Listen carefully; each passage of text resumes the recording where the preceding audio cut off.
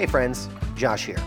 There's nothing more nostalgic when drinking beer than hearing the hiss of that bottle open up and release the aromatic siren song of hops, malted barley, and yeast. If drinking from a bottle is your thing, of course. Drinking a cold one from the bottle is cool, but having a draft poured straight from the keg, much more sophisticated. Also, tapping a keg is much more entertaining than a twist-off. As Pint Glass Preachers looks to grow, we need the help of you, our listener, to tap the keg. Tapping the PGP keg will help us cover the cost of producing one of the most mediocre podcasts available in 2018.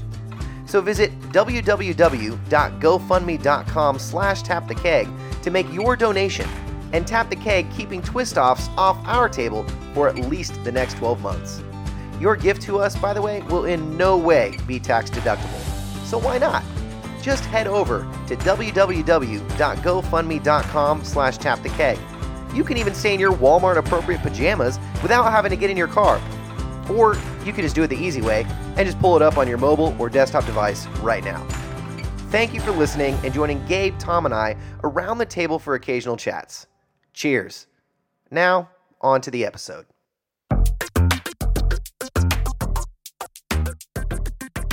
Copernicus. Gravity. Imagine dragons if they were Wait, real. I screwed up. Welcome to Science with Brian, a special edition of Pint Glass Preachers with Dr. Brian O'Neill. Today, we will be discussing the metaphysical limits of the fabric of space-time. Think of space-time as a membrane of infinite universes stretched across all we can imagine into an infinite multiverse. And in each of these, I'm smarter than my brother. Flat Earth theory. Science with Brian. Science with Brian. Speakers. Lab coats. Labradoodles.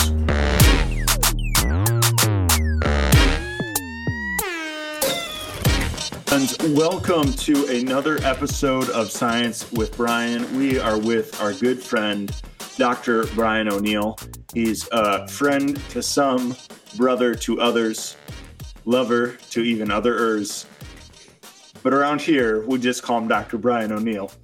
And Dr. Brian, while we've got you, we have got one more science question for you. And this is one, I'm asking for a friend, okay? Just asking for a friend. Just a friend who's curious. What would be the best type of swamp to bury a body in? This is a hypothetical for a friend. I don't have anything in my trunk. What would be the best type of swamp to bury a body in? Somebody call Alyssa right now. We need to be careful with this because in the news, there was a pastor in North Carolina who was a big fan of American Psycho and actually killed his wife under the auspice of cold medicine. What? So don't incriminate yourself, Gabe. Well, my wife is still very much alive, thank you. Prove And it. with child. Prove it. She's asleep, and it's 10:30 at night.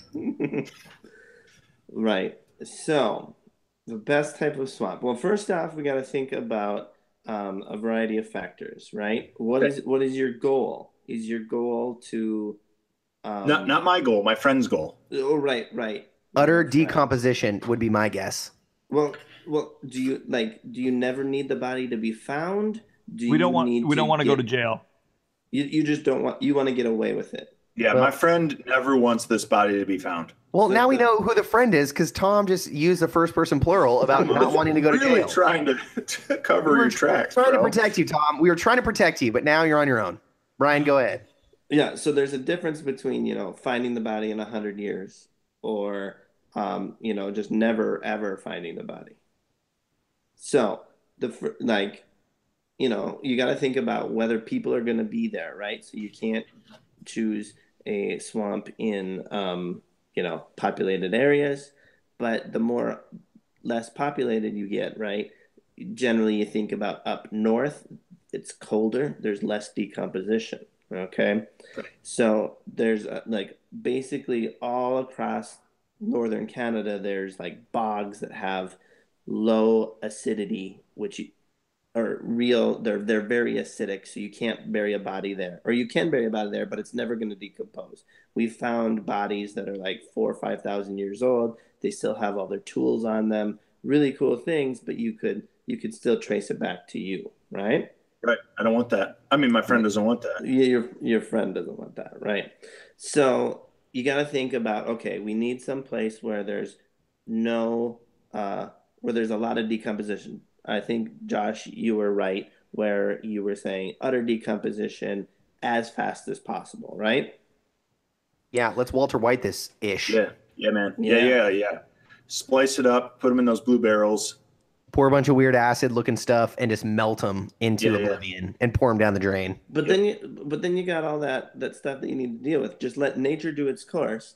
Yeah, I mean that's ideal, right? Yeah. Okay, worms, maggots. Yeah. Lice, ticks, feral barn cats, stink bugs. But then you got to keep it, above ground. We can't have that, right? No, it's got to be in the swamp.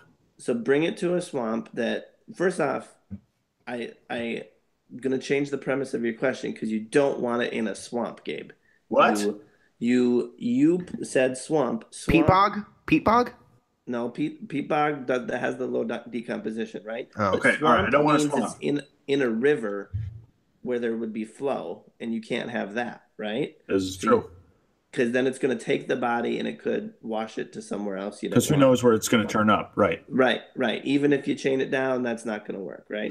No. We've all seen that movie. Yeah, they've tried that in the Hudson River for decades. And mobsters are still going to jail. And I tell you what, that Law & Order SVU crew always finds them. Always. So put it in a place where there's no rivers, where there's a lot of vegetation, right? No rivers, a lot of vegetation. Check. Because you want the vegetation to grow over it, or put it underneath. There's these floating vegetation mats where if you could like dig a hole and put them under there, then they would just decompose under this floating vegetation. Question: Wait, like a lily pad? More like cattails.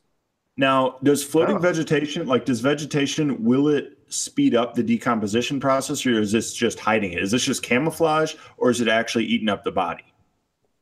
So the vegetation itself wouldn't speed it up, right? But that's not completely true. The more vegetation you would have that's growing and dying, the more bacteria that you would have to break that down. Okay. So I want a body of water that's got a pretty its circle of life moves rapidly, right? Yes. Like you eat the antelope, and the antelope, we die and turn into grass, and the antelope eat the grass, like that. Yep. That deal. I saw that in a movie once. Okay. Right. So, this being said, Gabe, you're in Michigan. Tom, you're in Minnesota. Josh, you're in Tennessee. Right? Yep. We're going to Tennessee. You got to go to Tennessee, right? Yeah. Yes. Yeah. So Josh, you could much more easily get away with it, right? Because higher temperatures, more decomposition, more bacteria, going to do a better job. Oh yeah, I've already got away with 3. I mean, the Tennessee River seems like a great place to bury a body. Nope, not a river. Not a river. Next to the Tennessee River. Oh, okay. So what you want is, in the southeastern U.S. where there's a lot of water, maybe some gators to Oh, that doesn't hurt. Yep. And then there's some places in way down south in Florida that have fires that come through their wetlands, so they would burn up the body every 3 years and even cover. So really, Florida's maybe the place to go. Yep. So we just my friend, I'll just have him hang out with Josh for a little bit, drive through Georgia, and good to go. Right. The question is, do you then wait? Do you bring the person down there and kill them down there because it's a lot easier to get them down there versus then transporting a dead body across state lines and things like that? I mean, that just seems messy and more opportunities to get in trouble there. I mean, I feel like we're really turning away from the science part here, but I feel like a body that is not, to sound harsh, but a body that's not fighting back is going to be a lot easier to transport. Yeah. Also, it would Trick be 'em. more suspicious to see someone like, say, gagged and bound sitting in your back seat than like a body in the trunk that no one could see, It's true. Yep. or in a true. trailer. I mean, it's trade-offs, right? Yeah. Yep. Always got to be thinking about those things. It's good. Well, this has been a morbid episode. Really dark. Very Listen, dark. good listener, none of us have killed anyone that I know of, at least. No. And we're not planning on it. But now you know. If you want to hide a body, don't do it in a river. Don't do it in a bog up north where the acid's going to preserve it forever. Want to go to a place where the foliage is going to grow over it, hopefully going to die a lot, and a bunch of new stuff's going to rise again. You want a lot of bacteria to decompose that bad boy. Can I just say I have a really terrible fundamental understanding of science? Because when you say high acid, I think lots of decomposition, but apparently that's not correct. It is not. Okay. Well, for another episode. For another, actually, yeah, because fruit salads, if you throw a little lemon juice in there, it'll last a bit longer. Yep. Ceviche. Ceviche. Camarones. Mariscos. All right. Pescado. If you really think about it, when you have like Ceviche. the bad guy who gets thrown into the big vat of acid, the acid just eats up the bad guy and that's gone. That's the same thing that the acid is doing to the little bacterias and things like that. It would eat up the bacterias. So We would eat you the want body at the same time. you want the bacteria to eat up the body. Now you're thinking, quote unquote, friend. Nice. All right, Brian. Thanks for being Science with Brian with us. Thank you. Science. Cannot wait for what future scientific questionings and interrogations will bring. I look forward to it. MC squared. Bacteria. Triangles. Simple mitosis. Mitosis? Does that mean smelling breath?